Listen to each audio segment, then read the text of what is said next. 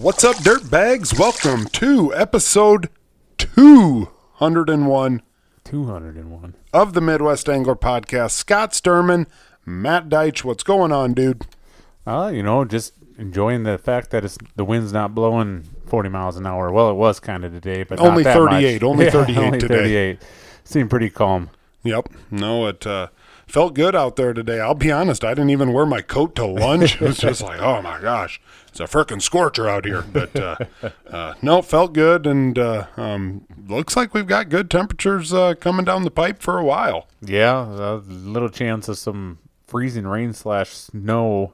Oh, really? Yeah, coming up here one of the next couple nights, and then next Monday I think we're supposed to have another possibility of a big snowstorm. Oh, so for Pete's sakes. yeah, I'm about so sick of frickin' snow. good I God. was out pheasant hunting today, trudging through that stuff, and I walked about a quarter of a mile into a section where I knew there was a cattail patch, and I was like, oh, this is going to be money. They're going to be stacked in there. And I got out there, and the cattail patch was completely blown in with snow, and I was just like, I drugged all the way out here in this snow for that. Yep. I can see where people have heart attacks in this stuff. No doubt about it.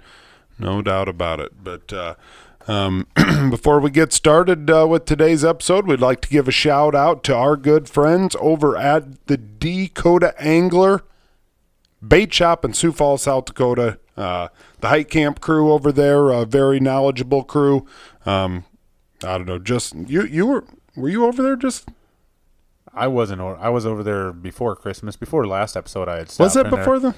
Yep. Your brother was ordering stuff online the other day. Frickin' dirty dog. He got himself a new Vexlar, got himself rods, reels, just taking advantage of that dirtbag discount is what he's doing. That's exactly right. And then that's what everybody else should do too. He said he saved like $75. Yeah, he said it. He was like, it was nice at checkout to see that discount on You there. bet. So Nope.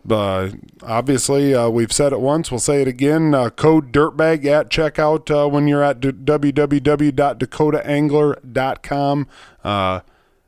Yeah, just dirtbag. I don't think it matters if you use capitals or lower cases or whatever, but that's good to get you some money back. And they are running a lot of specials right now. I saw Todd was just posting on Facebook the other day some clam shacks like over $100 off.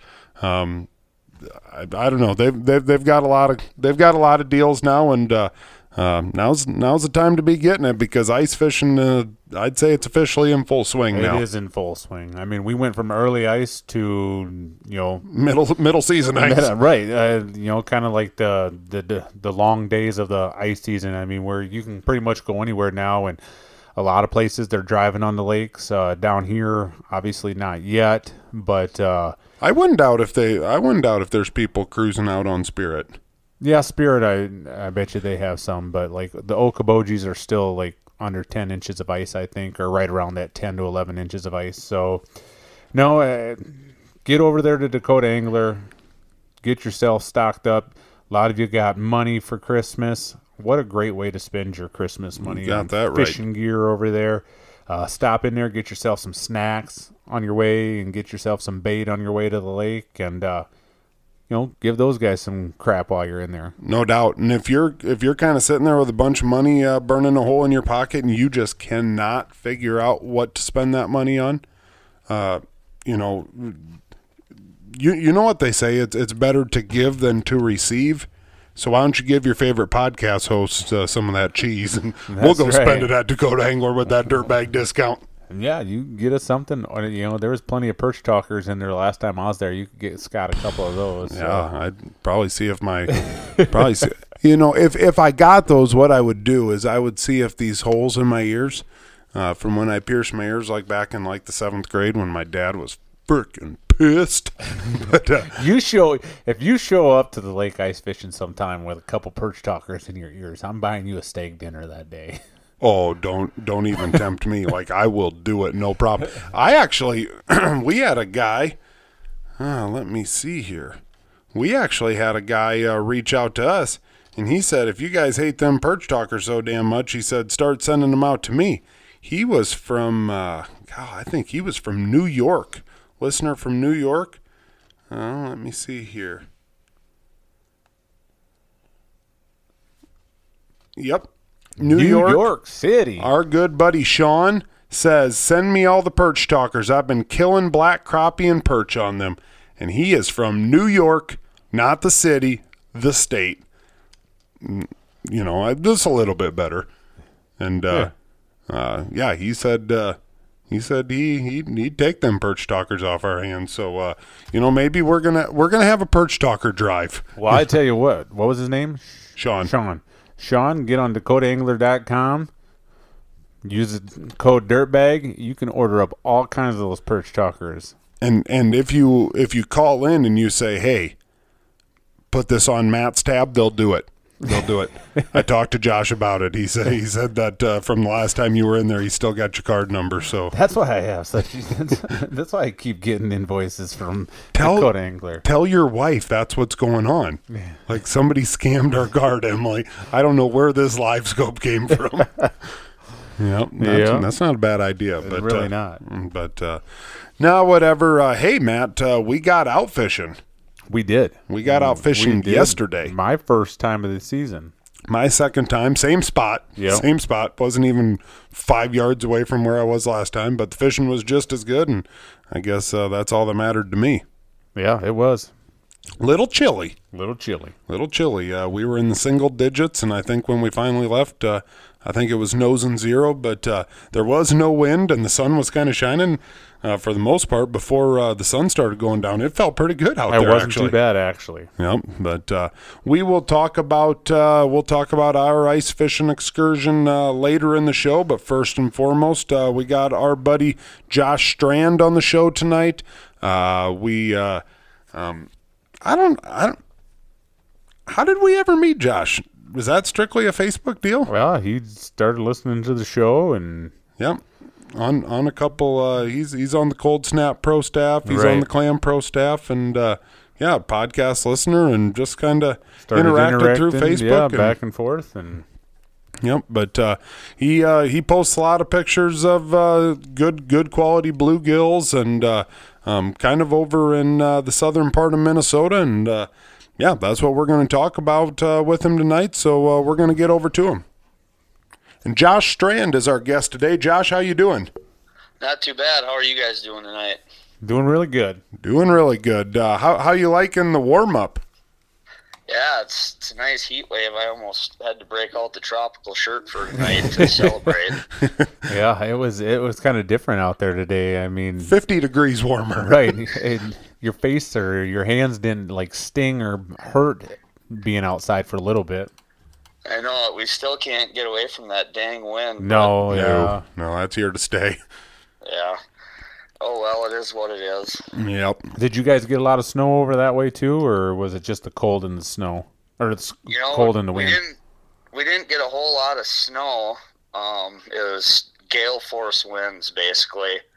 And I'm sure you guys knew, too, from Rapid City all the way to just about 10 minutes east of me, I-90 was closed down for about a day and a half. So it got pretty gnarly out there. Yep. Yeah, it was. It was not fun being outside if you had to go out there. No, not at all. No.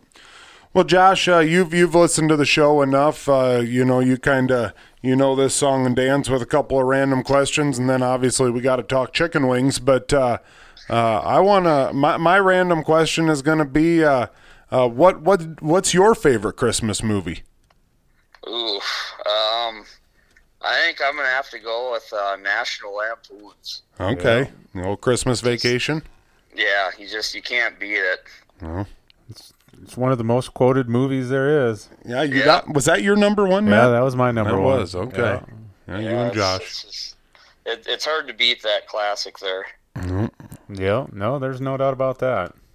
All right, mine is thinking back through the years, what's your most memorable Christmas present that you received? Ooh, that's a good one. Is there one that stands out? There's the one like when you were a kid that like you just went nuts for it. You might look back at it now and be like, man, why did I overreact to that? Like, yep. I can remember the first time we got the original Nintendo, and my brother just about knocked himself out on the chair. He was so excited. Brant or Mike? Mike. Shocker. But I don't think he ever played it. It's It's funny you say that because I'd have to say my most memorable is probably when I got the Nintendo 64. Oh gosh, NFL Blitz. Oh my god. NFL Blitz, and when I opened GoldenEye, I just about crapped my pants. and I was just glued to that sucker for as long as I could be, you know. Did you ever play that snowboarding game called 1080? Oh yeah, that was awesome.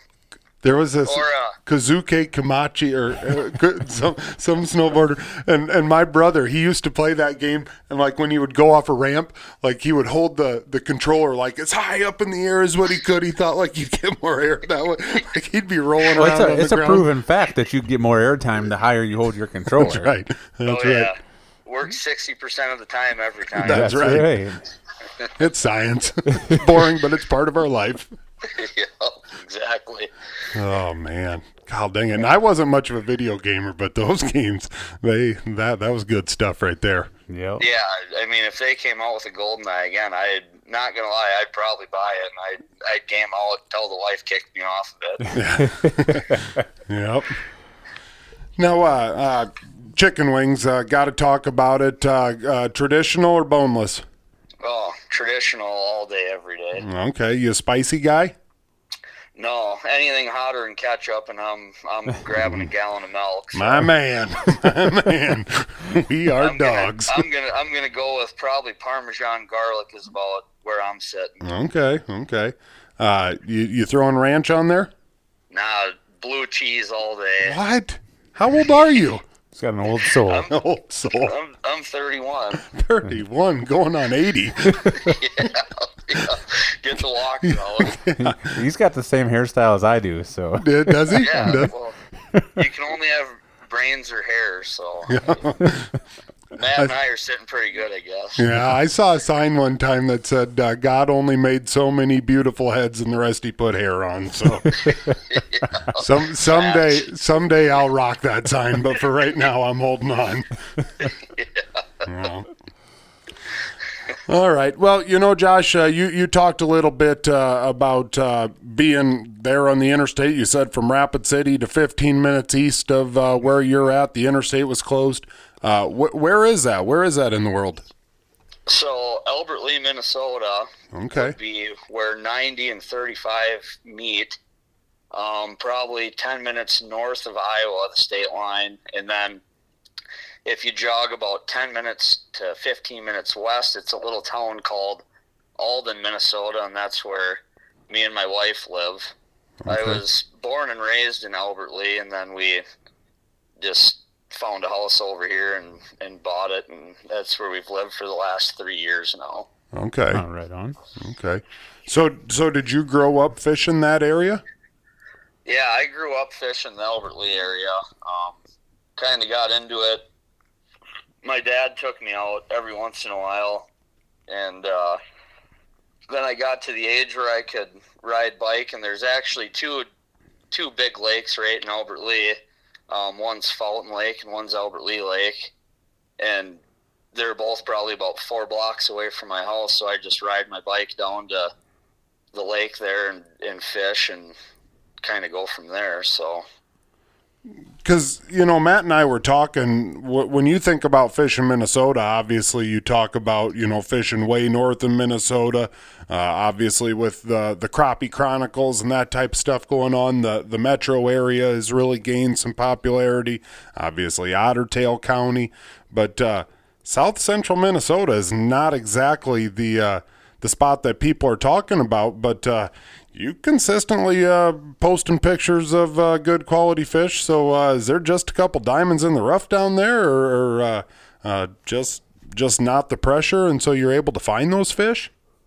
yeah, in this area there's a lot of duck lakes, as you would call them, or farm ponds. They're not very deep, but they're 90 to 100 acres, and a lot of them have aerators, so they stay open, through the wintertime and stuff like that. And there's not a whole lot of pressure on them. And the other ones, there is pressure, but they're so big that you get kind of lucky. And I kind of dabble into northern Iowa a little bit. And okay, that explains a lot. I'm I'm helping you guys out there buying an out-of-state license. And, yeah, and I head over west every once in a while towards the Fairmont area, and then I'll even go east towards Lake City, or I got some buddies that live over by Rochester, and there's a lot of nice reservoirs over there that are fun to fish and stuff like that too. So, yeah, even though we're not, up in God's country, there's still a lot of good opportunities around here. Yep. Yeah. Do you ever venture over to like the Mississippi River and attack any of the backwaters over there? Yeah, we there's a couple backwaters over by like Winona and Wabasha area that they can be really good early ice. Okay. And there's some good duck hunting and stuff over there too when the season's going. We like to take the boat over to Lake City. It's Lake Pepin, but it's on the Mississippi, and we'll fish for walleyes over there, and that's really fun too. Now, do you do quite a bit of traveling, or is the majority of your fishing done, right there, decently close to home? I usually stay, pretty close to home. I try to get up north once or two times a winter. We went up to Red Lake earlier in the month here, and I'll try to get back up there maybe later ice over to the Deer River area or something. But for the most part, I kind of stay around home. Now, you've been doing that Red Lake trip a couple years in a row now, haven't you? Yep. So this past year is the second year in a row we went up there, and that's a lot of fun. Is it as magical as what they talk? It is. I mean, it's they make it sound like you drop down and catch one, but it's not like that. There's not really a whole lot of structure, so they kind of just roam, and you kind of got to wait them out. But when they do come in as a flurry, it's a lot of fun. I was gonna say, is there many guys like out there running and gunning to try to get them, or is it just a sit and wait type deal? So what we did the first day we fished, it was pretty nice out, surprisingly. So we kind of found a spot that we wanted to try out and just drilled a bunch of holes, and we were kind of all sitting outside. And then my buddy's wife started catching them, so we kind of honed in the grid a little bit and popped some more holes, and then kind of set up the shacks, and we all just hung out from there. Yeah. But there's guys boogieing around on sleds and four-wheelers and going like crazy. No, and so do you go to a lot of new lakes then? Obviously 2 years ago Red Lake was something new to you, but are you the type of guy that really goes and tackles a lot of new lakes every year, or is a lot of these lakes that you're going to the same lakes that you've been going to for years? So I try to go to new lakes just because you can always go back to that favorite lake you got, and you're just your chances of doing pretty well are good. So and it's always fun, but I think it's fun to look on the maps, and I like to look at the Minnesota Fish Find or the Lake Finder app, and it tells you stocking reports and net reports and stuff. And there's a lot of lakes just west of me that nobody really fishes, so it's fun to check out new stuff too. Yep. Yeah. Is that how you're kind of dissecting the lake? You're going on and checking out the net surveys and then just kind of going from there? Yeah, that's what I like to do that a lot, because there's a couple lakes just west of here that they look like just potholes, and then you zoom in on them and click on them, and they're almost set up like a bowl, but you look at the net reports, and it's like, holy crap, they last netted it a couple of years ago, and the numbers look good, so might as well try it out. And if you strike out, you're not really out a whole lot. Is the majority of that fishing pan fishing then? Yeah, and I got a couple buddies just north of me. They live in Owatonna, and there's some lakes around there they like to walleye fish, but I like to pan fish quite a bit. So. Now, was last year your first year coming down to Okoboji, or have you been down here before? Nope, last year is my first year, and man, that was a lot of fun. Yeah. Do you actually for us, like it's just it's so normal for us. For somebody like you that's obviously heard about it, like, you do think Okoboji's pretty badass? Oh yeah, it was freaking kick ass for sure. Really? I mean, because you always hear stories, gin clear water and huge panfish and stuff like that, and so I was just excited as heck all the way going down there, and we finally got out, and I got to ride shotgun with Chad Lorith on his Starship 7000. Our apologies. We're just running and gunning and stuff like that. Yeah, he don't sit in one spot very long, does he? No, about as soon as I hit the bottom, it's like, hey, we're moving. I'm like, Yeah. shit, let's go. We come to fish or we come to cruise around. Yeah. He just likes being hard on his gear. That's all. Oh yeah, he is super Yeah. hardcore on his gear. Yeah. But no, it was a lot of fun, and we went to this. The last night we were there, we went to this old kind of rundown dive bar. I can't remember the name of it, but we got a bunch of pizzas there and stuff. And God, it was a cool place. Was it the Maybe Ritz? I think it was the Ritz. Yeah. Oh yeah. Oh, yeah. Yeah. They it got was good just- pizza there. Yep. Yeah, it was just a cool place. I definitely would like to go back for sure. Well, doors And it's always really- open. You can come back this winter. I should, because it's really not that far away either. It's about an hour. Oh yeah. Yeah, that's what it is for us too. Meet in the Yeah, middle. so that ain't bad at all. No, yeah, it's somebody told me. I think my dad was talking to somebody that was up on the north end of Okoboji on west the other day, and they said that water's gin clear on Triboji this year. I bet. Like usually, it's kind of got a little bit of a cloudiness to it the last few years, but yeah, it sounds like it's pretty clear. I know like Emerson Bay, the fish are biting there right now. I saw Blair was out there today. I don't know how I he think did. I think the cool thing about Okoboji is when you're pan fishing, it's not like you're just going to catch bluegills. I mean, pretty soon all of a sudden here comes the markup high on your graph. It's like, oh, here come the crappies through.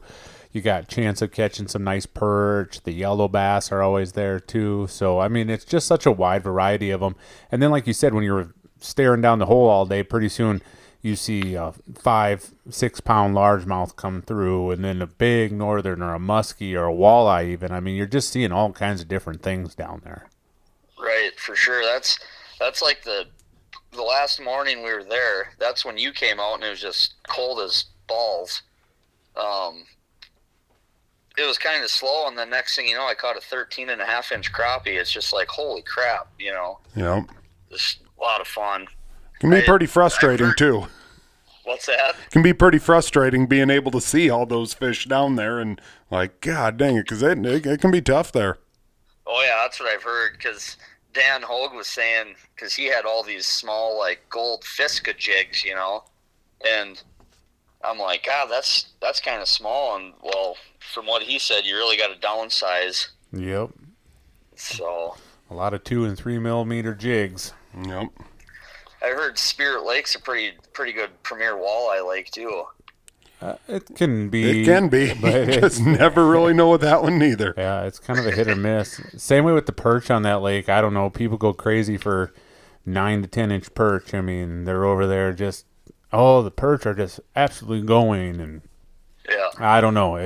Spirit Well, Lake. that's one group of people that's really pushing it. Right. Spirit Lake, they you can get on a good panfish bite there too, early on in Angler's Bay and stuff like that. But actually last year, even the chain like Minnewashta and Lower Gar and Upper Gar can be, well, not so much Upper Gar, but like Minnewashta was really good for panfish and, for the bluegills and crappies last year as well. Yep. Sure.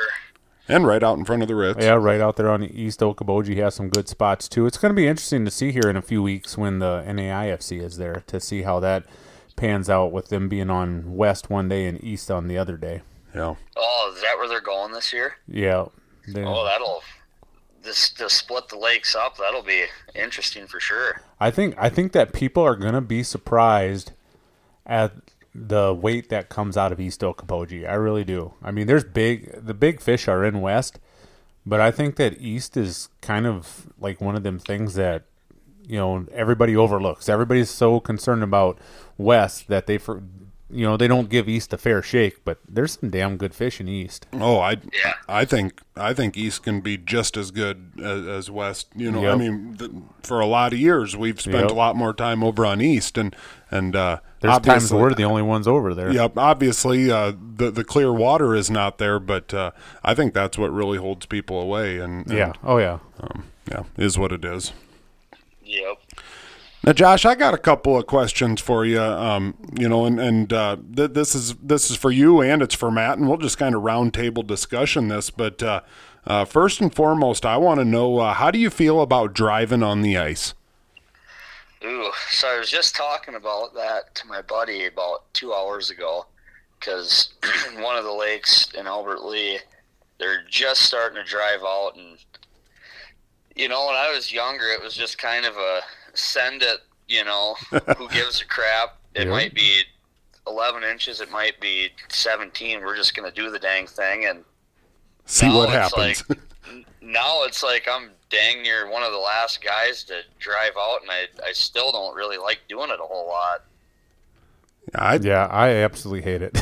I've drove a pickup one time out on the ice, myself driving. I've been a couple times in other people's, but I don't love it. No, last year we were up on Whitewood. My uncle and my dad and I were, and my brother, and I didn't like any. I didn't like any of it.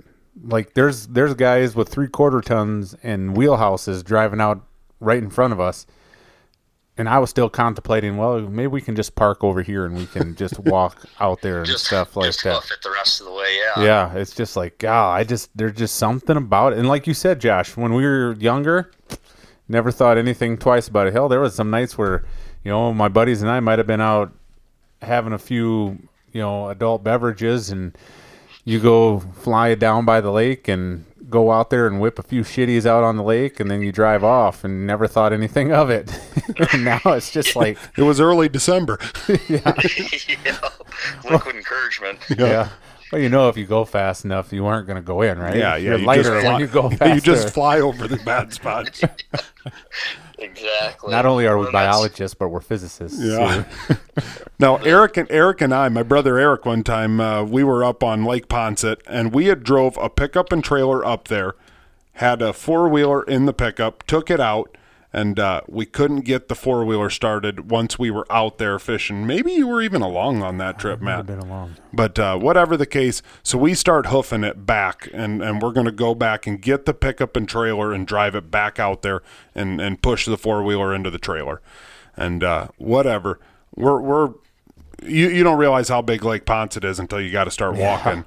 So all of a sudden, I was along. Yep. This diesel pickup comes and pulls up next to Eric and I, and he's like, "Hey, where are you headed?" And we're like, "Oh, we're heading to the state park boat ramp over there." And that's where he's headed too. He'll give us a ride. We're going like 70 miles an hour across Lake Ponset. This, little heaves and whatnot. Like, dude's freaking ramping them.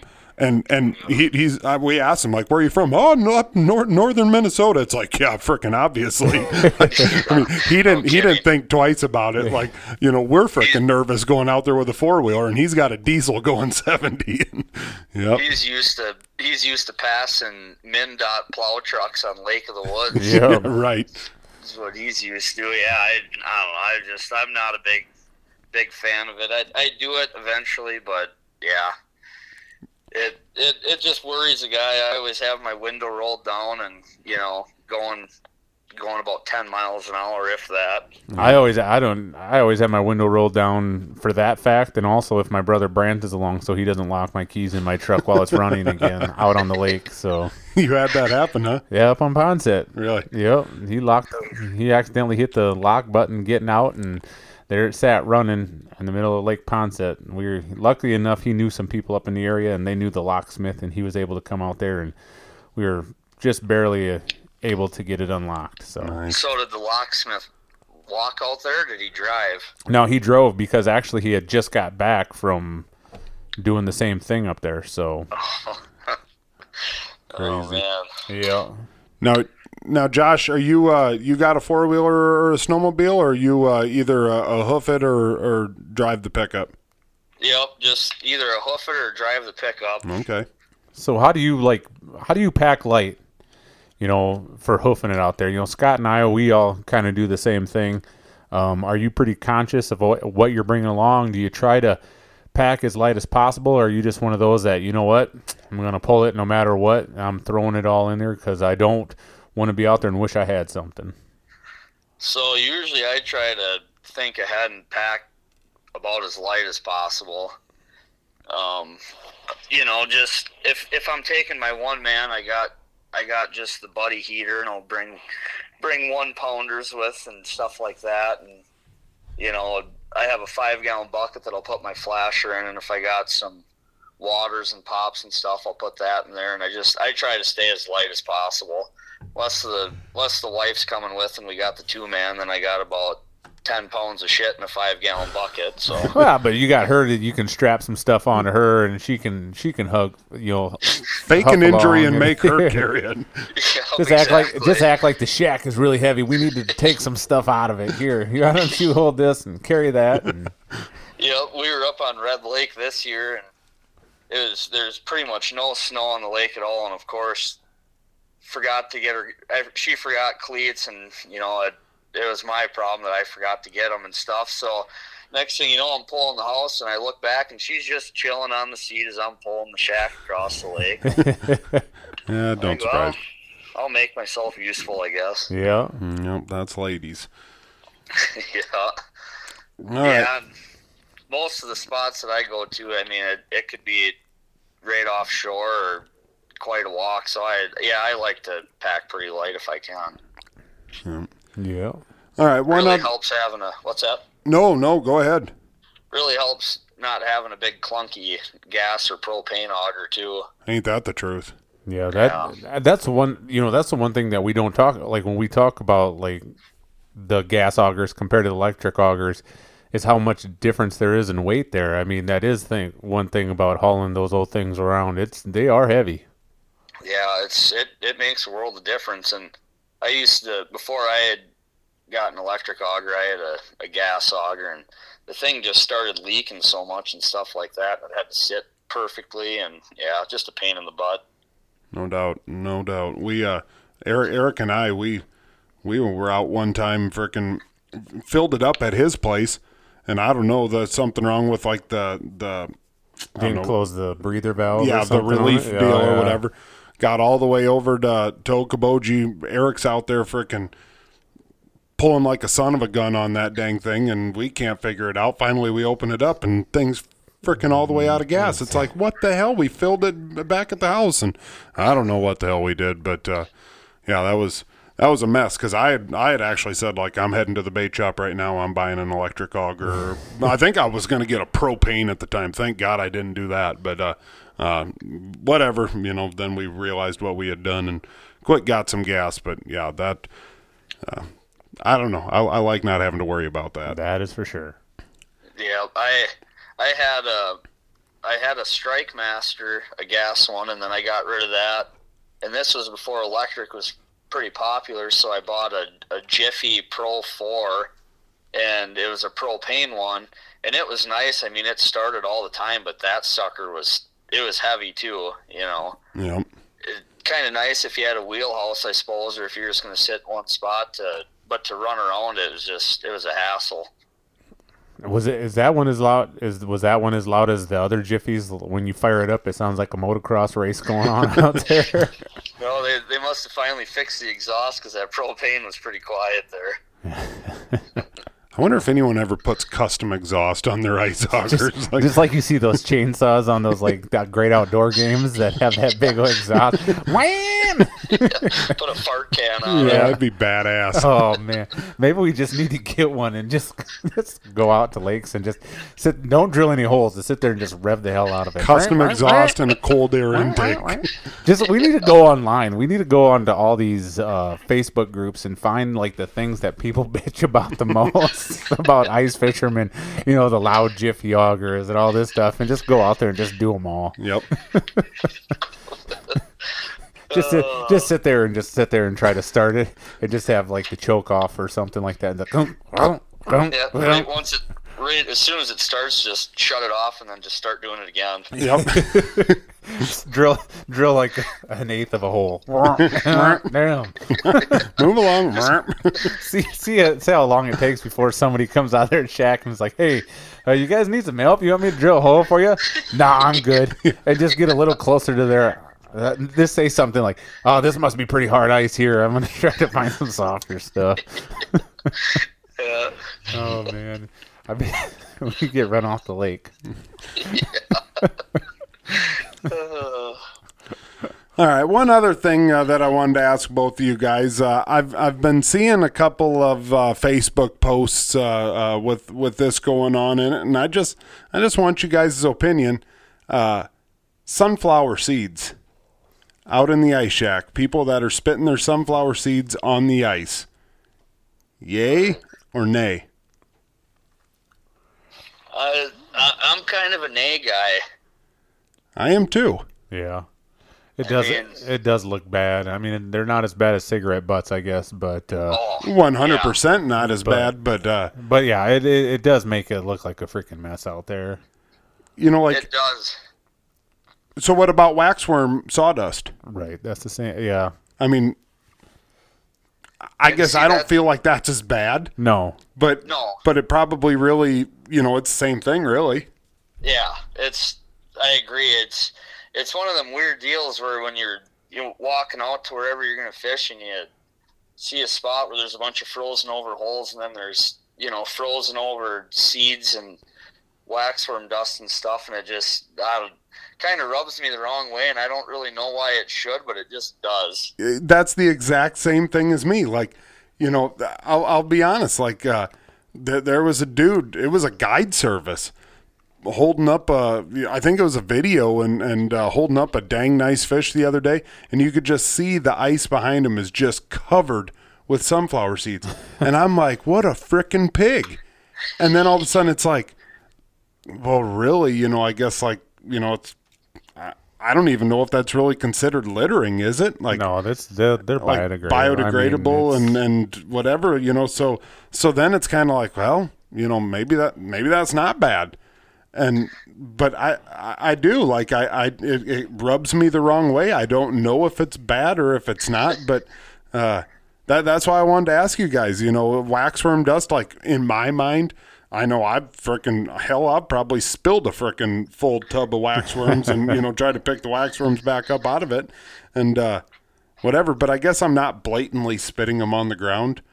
I don't know. I don't know how I feel about it. I think it's just one of those things that it's like the eye test, like you guys are saying. It's like you see it and it's just not appeasing to the eye. And it's just kind of like, God dang it. How hard would have it been to spit that into, an empty bottle or into a paper cup or something like that? It's just like, well, I don't know. You don't go to a baseball game and sit up in the stands and yell out, "You disgusting pigs," as they're spitting, right. Sunflower seeds and all that stuff. Like, pick up your sunflower seeds. But yeah, that's what I mean. Like, it made me mad when I saw it, but then when you really think about it, it's like, I don't know, probably really not bad. Cool your jets a little bit type. Yeah, I don't know.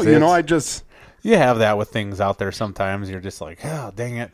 Then you're like, yeah, it's really not that big of a deal, I guess. It's one of those deals too. Like if all of a sudden I was in the shack with somebody and they gave me a bunch of sunflower seeds, I'd probably spit them on the ground. Right. I'd probably spit them on the ice.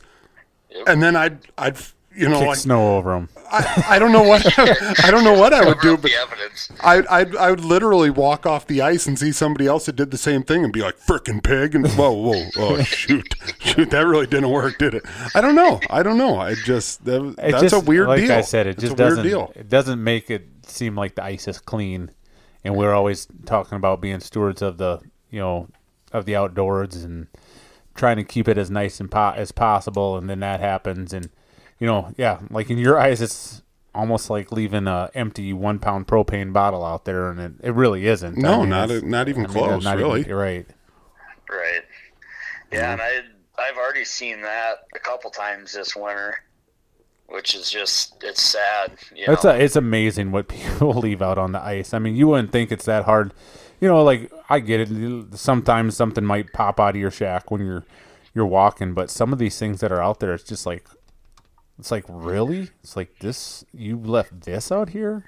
Yeah, that's like I always have a couple, empty plastic bags in the bottom of my house just because, it's you throw the crap in there, and then when you get back to the shore, either you forget about it or you don't. But at least it's in your house, Right. Well, and that's the thing about what I think that we always talk about with the littering is most everybody out there is walking around with either a sled or a bucket, and it's just like it's not that hard when you get done with something just to throw it in your sled, your shack, or a bucket and just bring it with you. Exactly. Do they need to make the penalties worse? I mean, if a game warden would see a person littering, or something, if you see a person litter, if you see a guy pack up a shack and walk away from a spot, and you walk up to it, and there's a bunch of wrappers and an empty beer can and whatnot sitting there, I mean, if they would lose fishing privileges for a year, is that going to stop people, or are these people just like that's just ingrained in their DNA to be trashy? I think if there's, if the conservation officer saw him walk away from that spot, I think it's a littering ticket for sure. But obviously that $50-$60 ticket isn't doing it. So that's what I mean. Like if they got a $60 littering ticket and loss of privileges for a year, would that make them think twice? Yeah. I think that most of the people that are littering have never been caught for it. I think even with a $50 or $60 ticket, you get caught for it, you're going to think twice about it the next time. Yep. It's probably throw the ticket out the window after you drive right. away. I just think that there's slobby people out there that are too lazy just to pick up after themselves. Yep. I mean, you see it a lot too towards the end of the year when wheelhouses have to get off the ice. You just see all sorts of crap sitting out there. That is very true. Yep. Yeah. I mean, I know some guys use 2x4s to level out their house and stuff, and if it's frozen into the ice and you can't completely chip it out of there, it's like, well, it sucks. But if a 2x4 is out there, hopefully it'll eventually float to shore. But when it's, I've seen foam insulation and 1 pound tanks and beer can. I mean, you guys have seen it, all sorts of crap. Oh yeah. Yeah. Well, and if that board doesn't float to shore right away and somebody's cruising around in their boat, kaboom. All right. Yeah, that's the other thing too. It could knock your freaking prop off. Yep. Now, Josh, when we were setting up this interview, you had told me that you kind of had a unique story. Well, I guess I won't even dive into it. But what do you got there?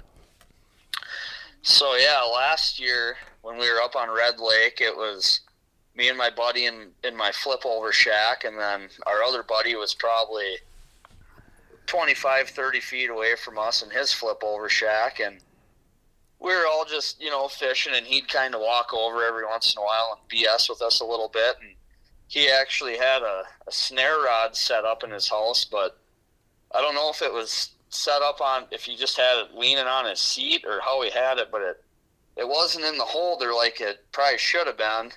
And he was over shooting the breeze with us, and he finally walked back, and about 10 minutes later I hear bleepity bleepity bleep, and we're like, what the heck just happened, So I'm like, what's going on? You all right? He goes, I had a fish on my snare rod and I watched it go straight down the hole.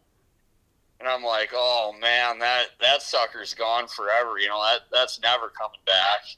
And about an hour goes by, and he's still sitting over there. And then I get a mark on the bottom, and I set the hook on it. Well, here I saw some line that wasn't connected to my pole, so I yelled at him, and he came running over. And here I caught his rod along with about an 18-inch walleye on it. So I told him he could keep the walleye and I could take the rod. That's what I'm talking about. That just crazy, because I've heard stories of people catching they lose a rod out of the side of the boat or something, and somebody ends up catching it. But the fact that fish kind of stayed right in the area and that it was caught was just crazy to me. Now, did Zach Cox just tell a story like that, or? I don't think he did. He didn't? I feel like there's a Cox story. Right. I don't know if that was told on here or if that was told, but I think they had a similar situation. Garrett or Tristan or Zach or somebody had a similar deal, and you hear about it more often that these people lose a rod down the hole, and if you keep fishing in that area, somebody eventually comes up with it. I can just envision a walleye with a hook hanging out of the side of its mouth, and then a rod probably 2 feet behind it just bouncing off the bottom of the lake. Right. Now, was that walleye that you caught, that 18-incher, was that the fish that had bit on that snare rod, or you just happened to catch that line along with it? It was. So I actually snagged that fish is what had happened, but that fish had the hook from that snare rod in its mouth. Okay. And was dragging it behind it, and I somehow snagged, the fish, or I snagged some part of the setup, and next thing you know, I'm reeling up a fish in a snare rod. Ha. Be very careful. You might get caught for fishing with 2 lines. One line over the limit. Sorry, sir. We're gonna have to give you a ticket. I wonder on average how many ice rods end up down the hole every season. Golly, I just wanted to say I don't know that I've ever dropped anything down the hole. I know that's it, like I was thinking about it, and I'm like, God dang it! Don't say it, Scott. Don't say it. You haven't. You've had things of yours drop down the hole. I've had cold snap toothpicks. I was last year 2 years ago at Hooked on Hardwater. My boy dropped his cell phone down the hole. He dropped one of my cold snap toothpicks. I'm trying to think. That might be about it. Yeah, my dad today over on Lake Bohoya, he was fishing with my nephew, and then pretty soon there was a guy walking around asking people if they had an underwater camera, and Dad's like, yeah, I have one. He dropped his keys down the hole. Son of a. So Dad said they drilled about 10 holes and they found it. They found the keys. Really? And I think and they got them? They didn't get them. They couldn't hook them. This guy put on a jigging wrap, and I was like, how can he not? Dad said every time he let that jigging wrap hit the bottom too much, and it would get all cloudy and you couldn't see and stuff like that. So, God, you'd wonder if a magnet, you think, right? Yeah, something, like a big magnet or something. I'm surprised that he couldn't get it with that jigging wrap, because it seems like no matter if I look at a jigging wrap, it seems like a hook ends up in my finger. Dang, you're in your finger just looking at it. Right. So he ended up he wasn't so concerned as much about his truck keys as he was like other keys that were on there. So I don't know if he had keys to like other like house keys or whatever, but I think he had to call up his wife, and she had to drive from Sioux Falls to bring his spare set of keys over. So, ouch! Bet you that was a quiet ride home. Oh man, that's always. Yeah, it seems like them ice holes are just always a magnet. Oh, no doubt. It's like I've been unfortunate enough to drop 2 cell phones down, and now I finally got this. It's like a tether thing that wraps around your phone, and then you clip the other end onto your bibs, and it's got like a paracord on it. Because yeah. And it happens so dang quick, Oh, you can drop your phone like 4 feet away from the hole, and it just like slowly makes its way that way. Right. You just watch it the whole time. It's like, no. Oh, it's going to stop. Oh, no, it ain't. No, it ain't. It's like there's a big cone around it, like on a dog's neck. Exactly. All right, Josh, we've gone 40 minutes here. Before we let you go, is there anything else that you wanted to mention, or? No, not at all. Just I appreciate you guys having me on the show. I've been a long-time listener, and I love listening to it on the way to work every week. Nice, relaxing drive listening to you guys babble on, I suppose. Yeah, I suppose it's a confidence booster for you. You're like, boy, these dudes don't have it together. My life's looking pretty good. Yeah, that's what we like to do around here. Yep, yeah, we're motivational speakers. That's what we are. Boost people's egos. Yep. and you're dang good at it. Well, appreciate it, man. Yep. No, we, it's crazy. Like I feel like I really know you. And Matt said he's met you once over at Okoboji, and I think I've met you twice. Yeah. Yeah, crazy. Yeah, I think we'll have to try and figure something out. Meet at Okoboji or something this winter and get together if all the stars align and the schedules work out and stuff. So no doubt. Maybe we need to go over to Fairmont and put a beat down on them yellow bass. Yeah, that'd be fun too. I heard them things are pretty good to eat. Yeah, they are. Yeah. Yep. No, we'll work something out and hopefully get it on the books. Sounds good. You guys have a good night. Yeah, you too. See you, man. See ya. There goes our buddy Josh Strand from over there. What did he say? Alden, Minnesota? Yep. Was that? Yep. Alden. You're familiar with that area. Yep. If he would have been originally from Alden, I would have gave him some crap because when my freshman year of football, we went You got your heart broken by a little filly from Alden, didn't you? Yes, you did. I can see it in your eyes. I can see it in your eyes. We broke some fillies' hearts from Alden over there because my freshman year of football, we went over there. We were Ellsworth by ourselves for the first time in a long time for football. Okay. We just started varsity football up, and the week before we had lost to Glenville Emmons from over in that area. Yep. 55-0 at halftime. Ooh. They put the whooping on us. Our first varsity game, everybody's like, oh, man, what did we get ourselves into? We went over to Alden, and they were on like a 28-game losing streak, and we pulled up, and people were like, oh, yeah, we're going to – This is the one. The streak ends tonight. You know, they were trash-talking us. There were signs and all this stuff, and we ended up beating them. It was the only win we had that year. And so I've never seen so many pissed-off people in my life. I mean, they really thought our streak is done. And we beat them. There's an outside chance a couple people from Alden might listen to this with Josh being on it. So that's all right. You better pump the brakes right there. Brought up some old memories from them. So, yep. We're there.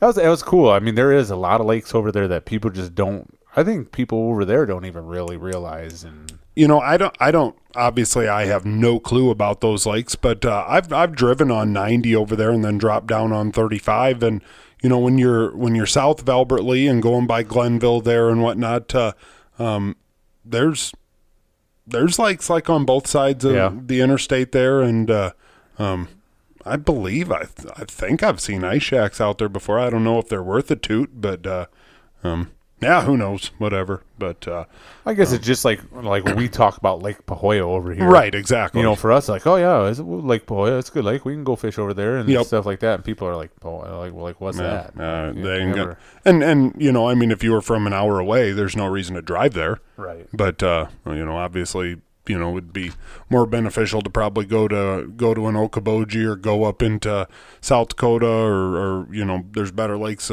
probably up a little ways in Minnesota. But for us, it's the closest lake we've got, and so that's we got to take advantage of sometimes when you only got a short morning or a short afternoon to be out there. But and obviously, even. It's good fishing. I mean, it's worth spending a whole entire day there if you've got a day to go. And I think that, like Josh brought up, I think that a lot of people, like, sometimes you overlook what's in your backyard, in your own backyard, or you're too afraid to explore because some old timer years ago said, oh, there ain't nothing in that lake, right, or there's nothing, it's not worth a shot. You got a free afternoon, why not just go out there and see what happens? Jump around and see what you can find. I mean, you might find, like you said, a diamond in the rough. Yep. But, whatever. Matt and I did get out fishing yesterday. Of all people that could have texted, all of a sudden my brother frickin' says, hey, I'm going to go out to Pahoja. And it wasn't hey, do you guys want to go? It's hey, guys, I'm going to Pahoja fishing. Who wants to join me? And it was like, boy, that's not what I expected to hear out of Ricky. I didn't think I was going fishing yesterday. I didn't think that I had an icicle's chance in hell. Kind of pulled dad duty in the morning because the wife went and did a little after Christmas shopping and just kind of hanging out. And when Eric texted that, it was like, you know what, I might be able to pull off, a 2.5 hour little trip here, and felt good to get out there. I'm sure it felt extra good for you and Eric, first times of the year, but it pretty solid bite. Yeah, it was. I mean, and fish were, if anything, you were always working fish. I mean, they might not have been always biting, but you were always working something. There was always something down there, and no real big ones or anything like that, but a couple of solid fish, and enough to keep you occupied for that for just a couple hours that we were over there. Right. I dropped the live scope down there, and it just is mind blowing to me that I could be sitting there jigging and have 3 bluegill, within a foot or two of my jig. And then all of a sudden, like out of frickin' left field, you see one coming. Yeah. And I mean, just close the frickin' distance. And, all these other ones tap their brakes. They're kind of sitting there trying to figure it out. And this dude comes from frickin' 10 yards away and just frickin' crushes it. And it's just like, what did those other 3 see that they were like, I'm not 100% sure. I'm thinking about it. And that dude's like, well, piss on you guys. I'll take it. I'm getting it before you do. Yep. And you have that more often, especially bluegill fishing where, when you're fishing over at Okoboji on that clear water, you can have 4 in a row that come up and just, come right up, nose it, and do the back shuffle and swim away. And all of a sudden that 5th one's like, no hesitation. Yeah, just I'm boom. Going. Yep. And you didn't do anything different. So the worst is like when they come flying in there, just kamikazing in there, and they miss it. It's just like, dang it. They miss it or they bite the head of the jig and they don't get the hook. Yeah. I was watching something the other day, and somebody was talking about that they were calling it like the double tap. Okay. When it comes to like bluegills and stuff like that, like where they'll come up and they'll grab the back of the waxworm just to feel it, and then it made sense because like sometimes they'll come in there and they'll just completely inhale it, get it in their mouth, just that one big boom, they got it in there. But sometimes they just kind of come up there and they'll bite the end. And I think sometimes for some of us, we get, a little like antsy because you can feel it, like especially if you can't see them. I know exactly what you're talking about. If you're not sight fishing and you're just like, and it's like they ripped off half your waxworm and stuff like that. And that's where they talk about sometimes with a tungsten jig compared to a lead jig, where that comes into play sometimes is, that tungsten jig's a little heavier. So when they do grab the back of that waxworm, like you kind of like you want to let them have it, but they feel the weight of that jig, so they spit it out, where the lead is a little bit lighter, so sometimes they don't feel that, and then that'll cause them to inhale it the rest of the way on that, and they were calling it like double tap or something like that. So yeah, no, I'm sure there's something to that, and I suppose there's probably plenty of times where it's like, wow, the light lead jig, that's what you need for the way that they're biting, but I'll still take my tungsten jigs. There's no doubt about it. But yeah, whatever. Obviously, if you're really, really going to dissect it, I'm sure that they have their time and place. But whatever. Frozen pizza. Were you guys using Were you using waxworms? Waxworms only yesterday. Yeah. Yep. Yeah. And the last time that we were out there, I definitely, I mean, those of you guys listening know that I use waxworms a lot, but I definitely always think that waxworms shine a little bit more early ice, and I do think that towards the later part of the year, I definitely feel like when you and I are out or whatever, it's my cadence, it's the waxworms, it's something, but late ice, I always kind of suck, and it always leaves a real bad taste in my mouth. It's like I'll do really good early ice, I'll do really good in the middle, and those last few ice trips of the year, I get my frickin' teeth kicked in, and I don't know, leaves a bad taste in my mouth. Not this year. It won't happen this year. No, I know that because I'm thinking that I'm just going to be that dude, and I'm going to know when to switch to plastics, and I'm going to throw on a couple of Mackies and just frickin' start hammering them. Know when to hold them. Know when to hold them. That's what I do. That's quality fisherman. You're going to be the gambler when it comes to late ice. Elite level. Elite level. But all right. Frozen pizza review this week. We've got the. I thought I was going to splurge a little bit, Matt. Oh, yeah. DiGiorno. Oh, went with the DiGiorno. Rising Crust Original 4 cheese. And I'll be honest, I set off. I went down to the grocery store. This was a night before. This was the Friday night of going into the Christmas weekend. Me and the wife are at home, and I said, you know what? I feel like a frozen pizza tonight. I think I'm going to go downtown and get kind of a high dollar frozen pizza. Treat the wife to something special and put on your nice flannel shirt. And I told her to put Slate to bed. And get ready. It's about to go down. We're talking pizza and DiGiorno pizza. Yep. But whatever, thinking, God dang it. And I'm feeling good all the way bringing this thing home. Busted out of the wrapper and busted out of the box, and it's got this special, plastic wrapper on it, trying to be big shots. And I'm going to tell you, garbage. What do you give it? Grade A garbage. I'm not even giving it a review yet. I've got the picture right here. If you're gonna frickin' buy, if you're gonna sell a pizza for like $9, you got to at least be able to get the damn sauce on the frickin' pizza. Look at this video here, Matt. Let's see this. What the heck?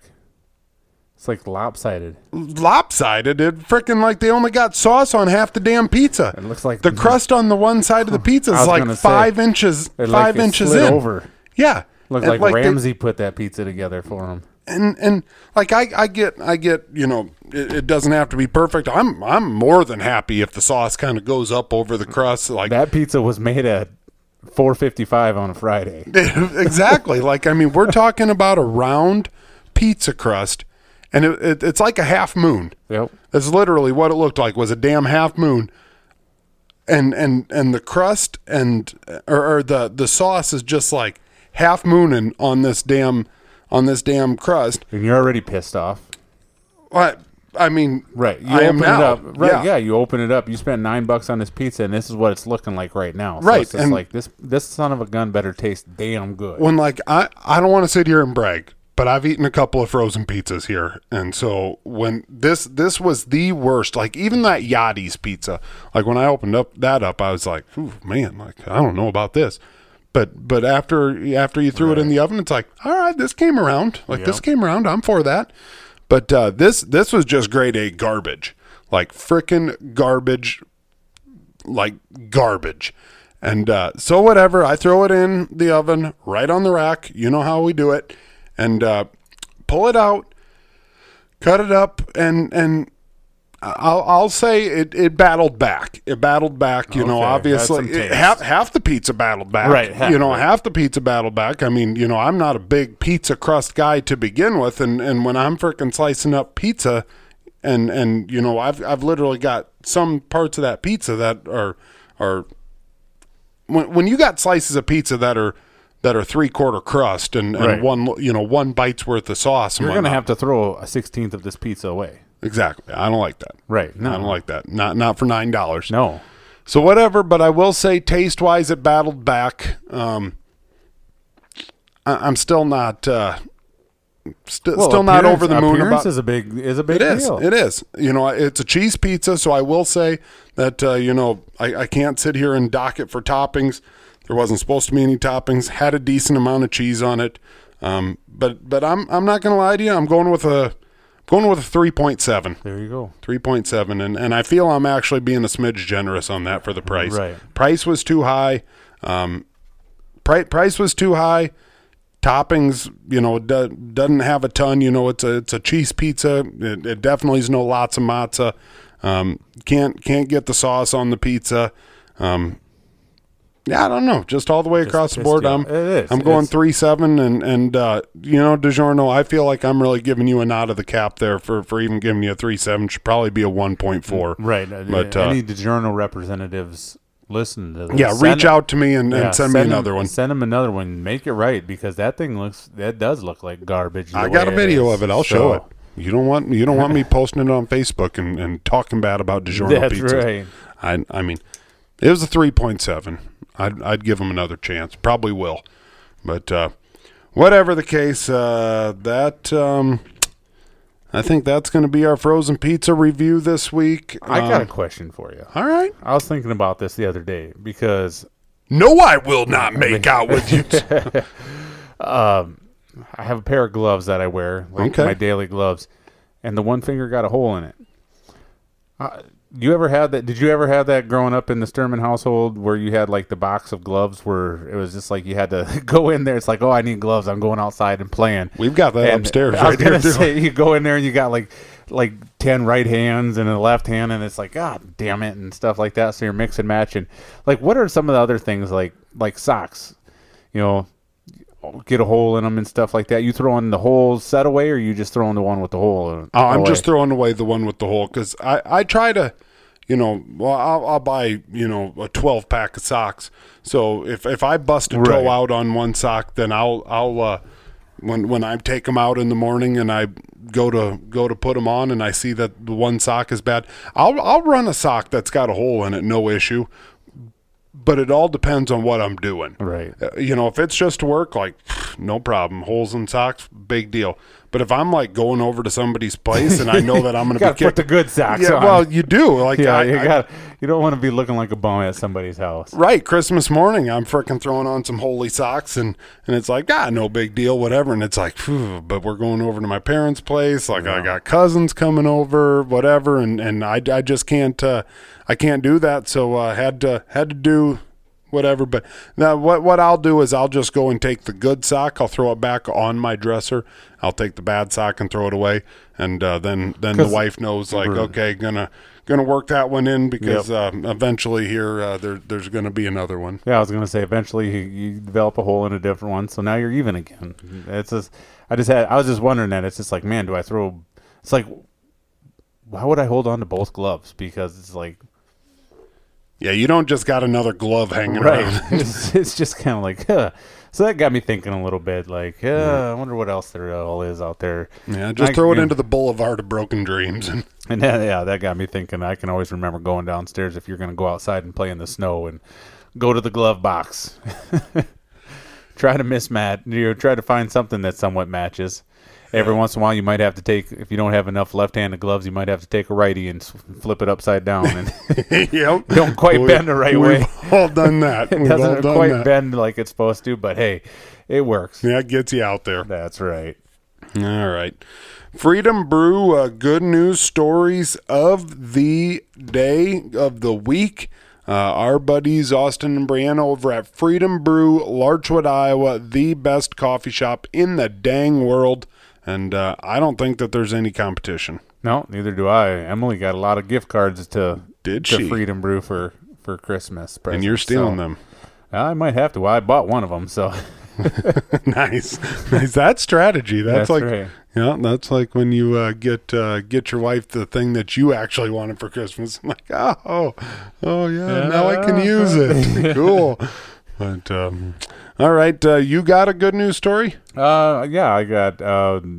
It's kind of cool. The other day at my parents' house, we had our Christmas, and my nephew Coy was more excited to talk to me about his rod case that he got. Nice. For ice fishing and some of the stuff he got ice fishing than the fact that they get to go to Disney World. So.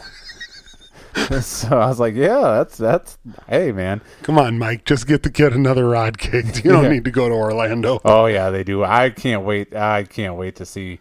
I want video of Mike standing in line down there. He ain't going to do good. I about got into 3 fights at Disney. Like, honestly, like two guys like I'm seriously jawing with. Yeah. It's hot. I'm pissed. We've spent way too much fucking money here. So I really can't. When I heard that that's what they were doing was taking them to, that was their big Christmas gift was the Disney World thing. I thought, oh man, I can't wait. Oh, I just need some pictures and some video of this when he's down there. But no, Coy was more excited about that. And then I gave him a bunch of ice fishing stuff, and he was super pumped about that. And I hope we're recording one of the nights that Mike is down there in Orlando, because we're calling him. We are calling him. We're with Mike live from Orlando. I think it might be the most colorful episode we'd ever have. So. Yep. But How about you? my good news story this week is going to go out to our buddy Ramrod and his dad. Ramrod's dad lives down in Texas. And we did confirm that was a true tornado story. That he told. messaged me. His dad messaged me and said that was a real deal. That old Ramrod was actually in a Suburban. Twister came through, pulled the old 180 and whatever. So I guess, it's kind of like people that see aliens. I guess you got to take them at their word. But you don't believe it till you're getting probed. So. That's exactly right. That's pretty real. Yep. But no, my good news story goes out. So actually, Ramrod's wife had texted me probably about a month and a half ago and had said, hey, Ramrod's dad wants to send him up a gun. And so Dusty's dad ended up calling me. Old Browning shotgun. I don't know. I think it's like 5 generations or something like that.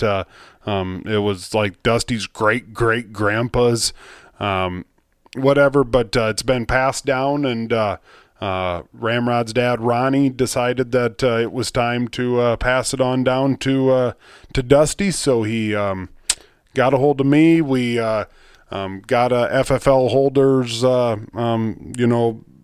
one down in Texas, one up here. They were able to do a transfer, get it sent up here, and so on Christmas morning, in true Ramrod fashion, I told him, hey, I'm going to be over at your house in 10 minutes, and he's like, yeah, all right, sounds good. So I go over to his house in 10 minutes, and no one's there. So I drive by Ramrod's in-laws. Sure enough, there's Ramrod's pickup. Go up to the door, ring the doorbell. Oh, hey, Scott, what's up? I don't know, Ramrod. 10 minutes ago when I frickin' texted you and said I was coming to your house, like, oh, yeah. Oh, I didn't.